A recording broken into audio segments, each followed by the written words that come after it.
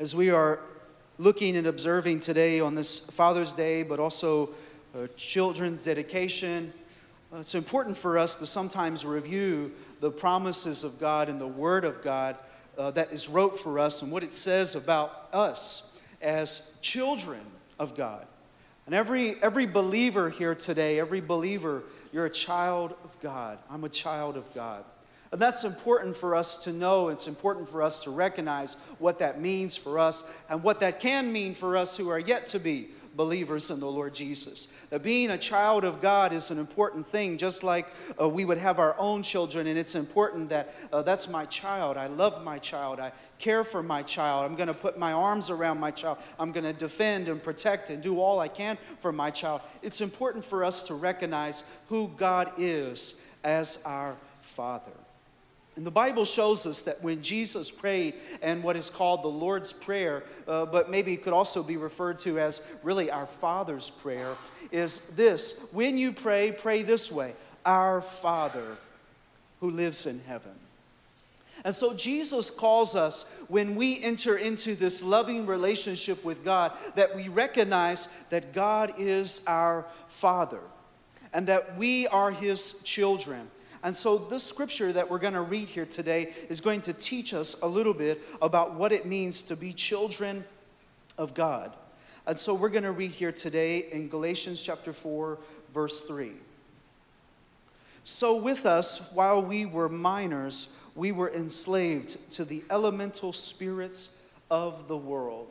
Now, I want you to note here that Paul is showing the gravity and the difficulty of what happens when you and I are stuck in a life of sin. He calls it and relates it to being a slave, that we have been enslaved by sin and by the spirits of the world, by the darkness, by the enemy of the world. So he goes on to say, but when the fullness of time had come, God sent His Son, born of a woman, born under the law, in order to redeem those who were under the law, so that we might receive adoption as children. And because you are children, God has sent the Spirit of His Son into our hearts, crying, Abba, Father. So you are no longer a slave, but a child. And if a child, then also an heir through God. This is an important scripture for us today. Important for us this morning. I want to talk to you today about children of God and what it means to be a child of God. We're all children of God. And I think sometimes when we go through life, when we go through hard times in life, when we go through difficulties in life and tragedies in life, that we forget we're children of God. Sometimes life, when it gets hard, has a way of causing us to be forgetful of God's faithfulness and of God's Father-like nature over us. If God is our Father, the Bible teaches us, if God is our Father and we being evil know how to give good gifts, how much more our Heavenly Father can give us good gifts and can give us His Spirit. If you and I, can be parents and love our children in a way that seems incredible and like a love that we have never known before, don't you think God loves us in even a mightier and greater way since He created us? And if that's the case, then it's important for us to remember today that being a child of God, I hope today you'll remember this, that being a child of God is not a label over our lives. And a lot of people will say that as if it's like a title or something. I'm a child of God. But listen, being a child of God is an identity that is transformed in Jesus Christ. And it is a life that is dedicated to Jesus. Just as we did with these children, it's a life that is given to the Lord. And so Paul tells them some things here about what it means to be a child of God. And so the first thing I want to show you today is he tells them in Galatians chapter 4, you were enslaved to the elemental spirits of the world. And so Jesus, God, sent His Son. God sent His Son. God sent His only Son, John 3 tells us. God sent His Son in order to redeem those who were under the law so that we might receive adoption as children. Now, this verse right here is a verse of love. because you realize the gravity of what God has done here.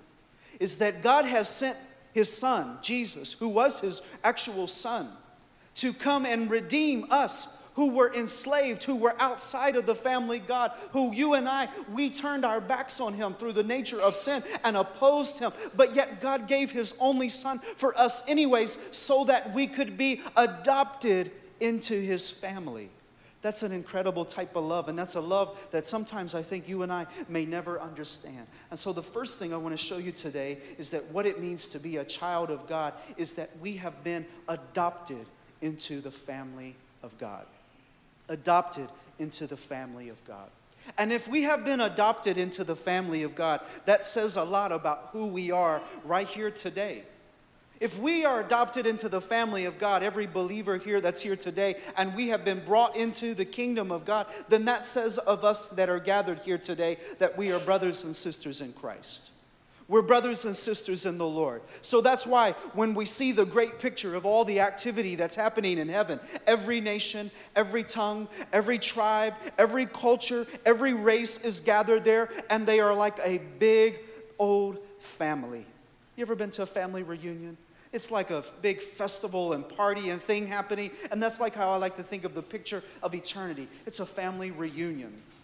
I don't know if this has ever happened to you, but this has happened to me many times. I might be traveling on an airplane or walking in a store. I might be going and get caught in a conversation with somebody, and we start talking, and there's something that happens. I begin to note there's something different about this person. I feel like I know them almost. Has that ever happened to you? It's like you begin to talk to that person, you realize, what is it about you that's different? I know that what's different about you. And then you get to talking and you discover that that person is a believer in the Lord. That person has been saved and knows Jesus and is living for Jesus. And you realize, like a big old family reunion is happening there. You have been adopted into the family of God. And it's bigger than just our church here. It's a big body of believers. And the thing about the family of God is it's not separated by denominations. It's not separated by doctrines. When we all get to heaven, it's not going to be this group of people that were over here and this group of people over here. No, it's going to be all of us together, the family of God. And so that says a lot about what you and I ought to strive for even now, is that you and I should strive for the unity of the believers. Why? Because we're family. Just like you, if you had an argument with your brother or sister, eventually you got to make up because they're family, right? You got to come together and say, I love you, because they've been bought with a price. And this is the way the family of God is. We love each other like brothers and sisters in Christ. And sometimes when people come into the body of Christ, sometimes and many times, this is often the only family that some people ever have.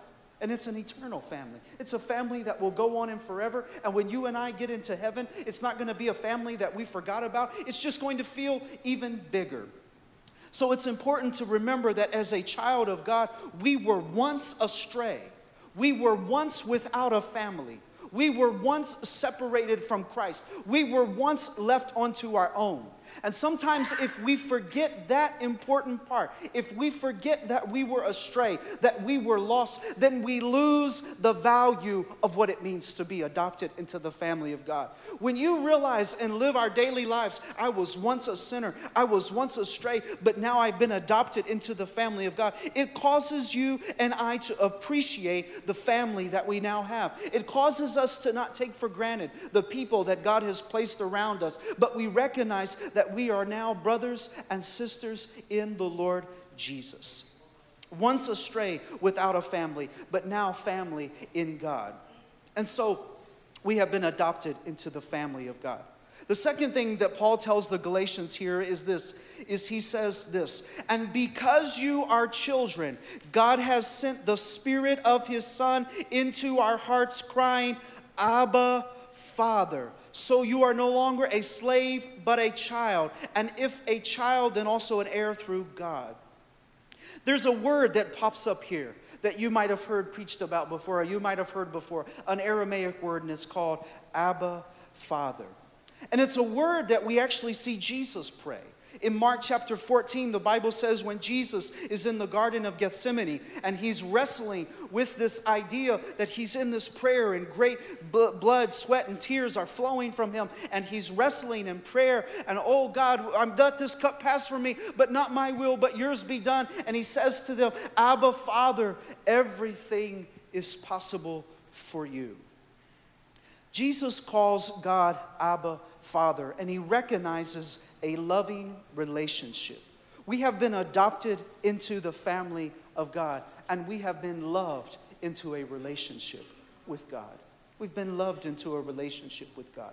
Now, sometimes people have tried to translate this word Abba to be an English equivalent of maybe what we might refer to our fathers in a personal, intimate way, whatever name you might call them, daddy, dad, poppy, papa, whatever it might be. And in other words, what they're trying to do is display the intimacy of using the word Abba.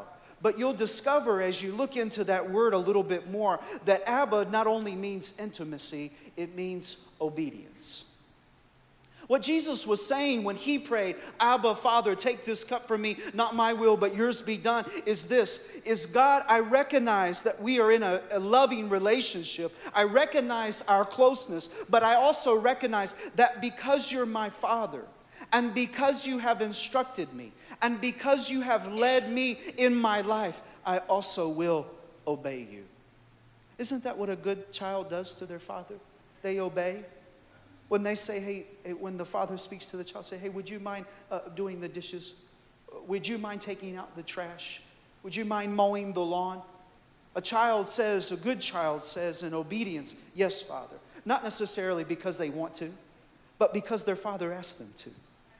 And that's the relationship that you and I have called, but a little bit deeper is the fact that it's out of obedience and intimacy. And because God asked us, it's not that I don't want to, it's I do want to, because God is my Father, because I love him with all of my heart. The Lord says, go over here, do this for my glory, do this for my honor. We say, yes, Lord, because you're my Father, because I call you Abba, I will gladly say so.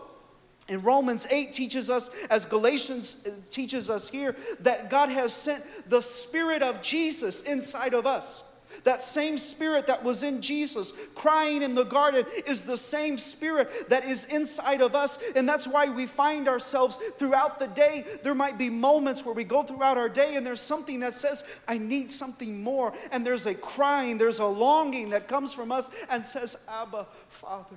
God, I need you today. Why? Because we've been called into a loving relationship with our Father. And so the Holy Spirit is at work inside of us to keep us connected to the Father, to keep us in relationship to God. Isn't that a wonderful thing that God has sent his Spirit to be with us right now so that you and I can be good children of God, be faithful children of God, be loving children of God?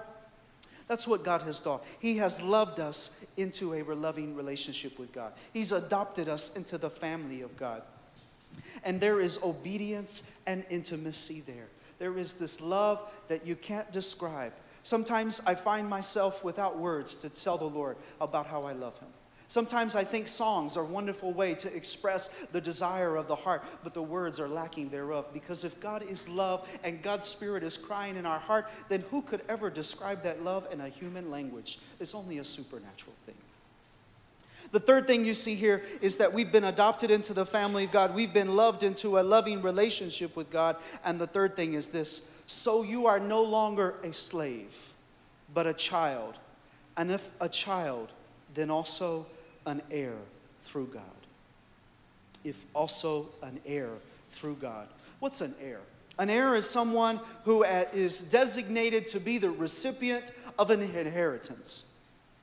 An heir is someone who knows that there is something coming to me from my parents. There is something that has been left to me. We are called as heirs. Just like our fathers now and mothers may write a will and designate certain things, and we become the heir of those possessions or whatever it might be, God has also made us heirs. But the crazy thing is this, is that the Bible teaches us that we ought not to lay up treasures here on earth where moth and rust corrupt, right? The Bible says that. But to lay up treasures where moth can't get to, where rust can't get to. So if that's the case, then that means that what you and I inheriting isn't silver or gold. It's not possessions. It's not a better car. It's not a bigger house. It's not a better job. It's a relationship with Jesus that is overflowing, and it's called eternal life. And eternal life is so much bigger than you and I could possibly understand. Eternal life is beginning right here now on earth. As you and I are living for the Lord Jesus, it's the beginning here now, how we faithfully live for the Lord. And so being an heir of God causes us to look, well, if I'm an heir, then what have I been promised? Jesus says it this way in John chapter 14. And he says this, that don't let your hearts be in trouble. Believe in God, believe also in me. And in my Father's house, there are many mansions. If it were not so, would I have told you that I go and prepare a place for you? And if I go and prepare a place for you, I will come again and will take you to myself, so that where I am, there you may be also.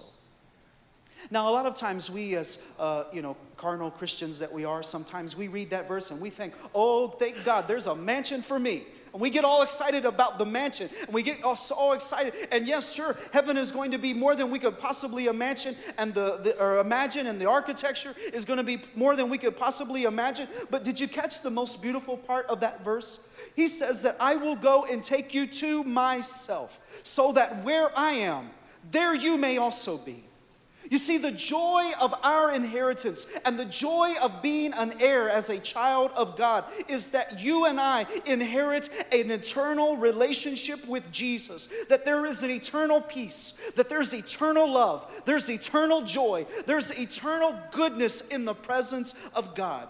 And it begs the question of this is that all of us have said, and I think Dorothy said it best, there's no place like home. There's no place like home. And you and I will discover that as much as we want, and as believers, if we really love the Lord Jesus, there is no place on earth that is ever going to feel always exactly like home. Why? Because the Bible teaches us this, for our citizenship is in heaven. And if our citizenship is in heaven, and if that is our home, then what's going to happen naturally inside of us is that there will always be a longing for that place. There will always be a desire to say, Lord, I can't wait to be there. I can't wait to be an heir of that place that you've gone and prepared. Paul told one of the letters that he was writing, he said it to this one. He said, I wish to depart and be with the Lord forever, but for your sake, I long to remain so that you might understand the goodness of God. And isn't that an amazing thing that Paul understood? Likewise, that being an heir of God is understanding there's a place prepared for me. And there's a place prepared for me. It doesn't just have mansions. It doesn't just have gold streets, but it has Jesus. And there is nothing better. There is no greater joy on the earth. There is no wonderful silver or gold that will ever amount to the goodness that comes from having an eternal relationship with Jesus. And being a child of God is being entrusted with that as our promise. And isn't that a wonderful promise? A loving relationship with Jesus. It's the type of loving relationship that says, Lord, I know things are tough here. I know I'm going through difficult things, but you've promised eternal joy, eternal peace, eternal love.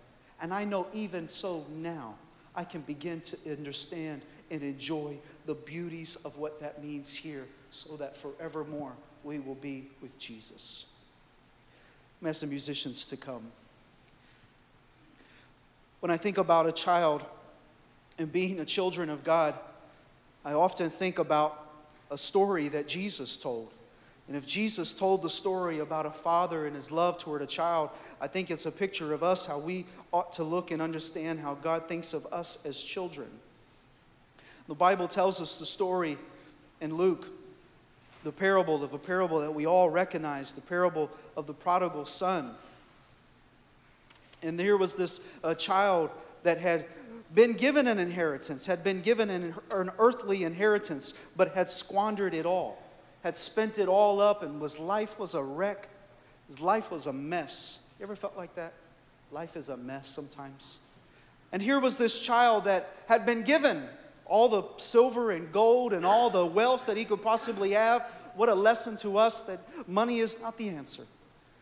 And all the inheritance that could be promised. And you would think a father had been made an heir. What a good father he was. He left an inheritance to this child. And now the child had it in his hand. And the child, this son, squandered it all. And he found himself one day eating with pigs. And boy, if there's anywhere to come bring you to realization, it's the day that you turn over and someone says, oink, oink, right? And that was the prodigal son. He realized that day, in that relationship, that there was his father. And his father was still at home. And his father was still right where he left him. And his father was still in the place. And he says, my father has all of these things. He has all of these people working for him and all of these things. And I'm just going to go back there. And the amazing thing about that story is that he comes back to that father. And that father sees him from a distance and comes running after him. Running after him. Here he is, he's filthy. He's been eating with pigs. He's a mess. He doesn't have anything. He abused everything that father had given to him. And he comes running after him. And his father throws the biggest possible celebration for him. Brings a ring for him, brings a robe for him, has a feast for him, and they celebrate and rejoice. And he says, my son that was once lost is now come home, has come to life. And I've often liked to think of that story as the picture of home. Dorothy said, there's no place like home. And that's true. And that prodigal son discovered that day, there's no place like home.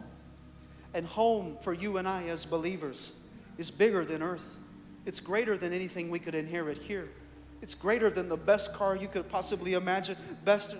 All that is shallow compared to the joys of inheriting a relationship with Jesus.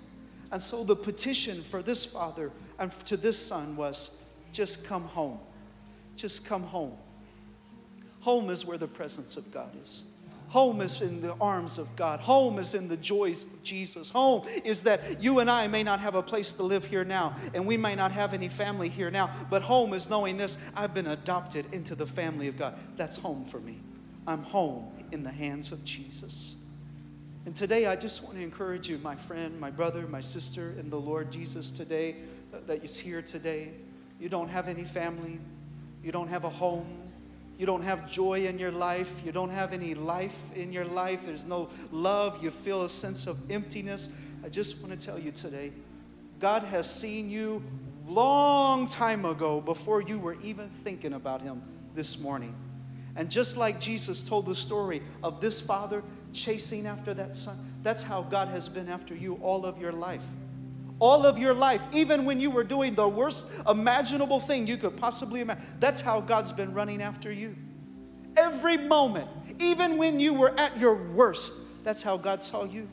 Running after you, running after you. And if Jesus told this story about the prodigal son and his love towards a father, don't you think that Jesus was trying to give us a picture of how he understands God the Father, because he himself was his own son, came down and put on display? And that's how God is for you, wanting to wrap you in his arms, cover you in his protection, put it in his seal of approval on your life. Listen, that story is not about getting possessions. It's about bringing him under the covering of God. You were once astray, prodigal son. You were once out there, but I'm going to put a robe on you to show you you've been adopted into my family again. I'm going to put a ring on your finger to show you that you're now my heir. You belong to me, and whatever comes from me, it's going to you because you belong to me. And that story is not about possessions. It's about a God who is willing to stand up against sin, against enemy, and claim us back once again and say, you were lost, but now you're mine.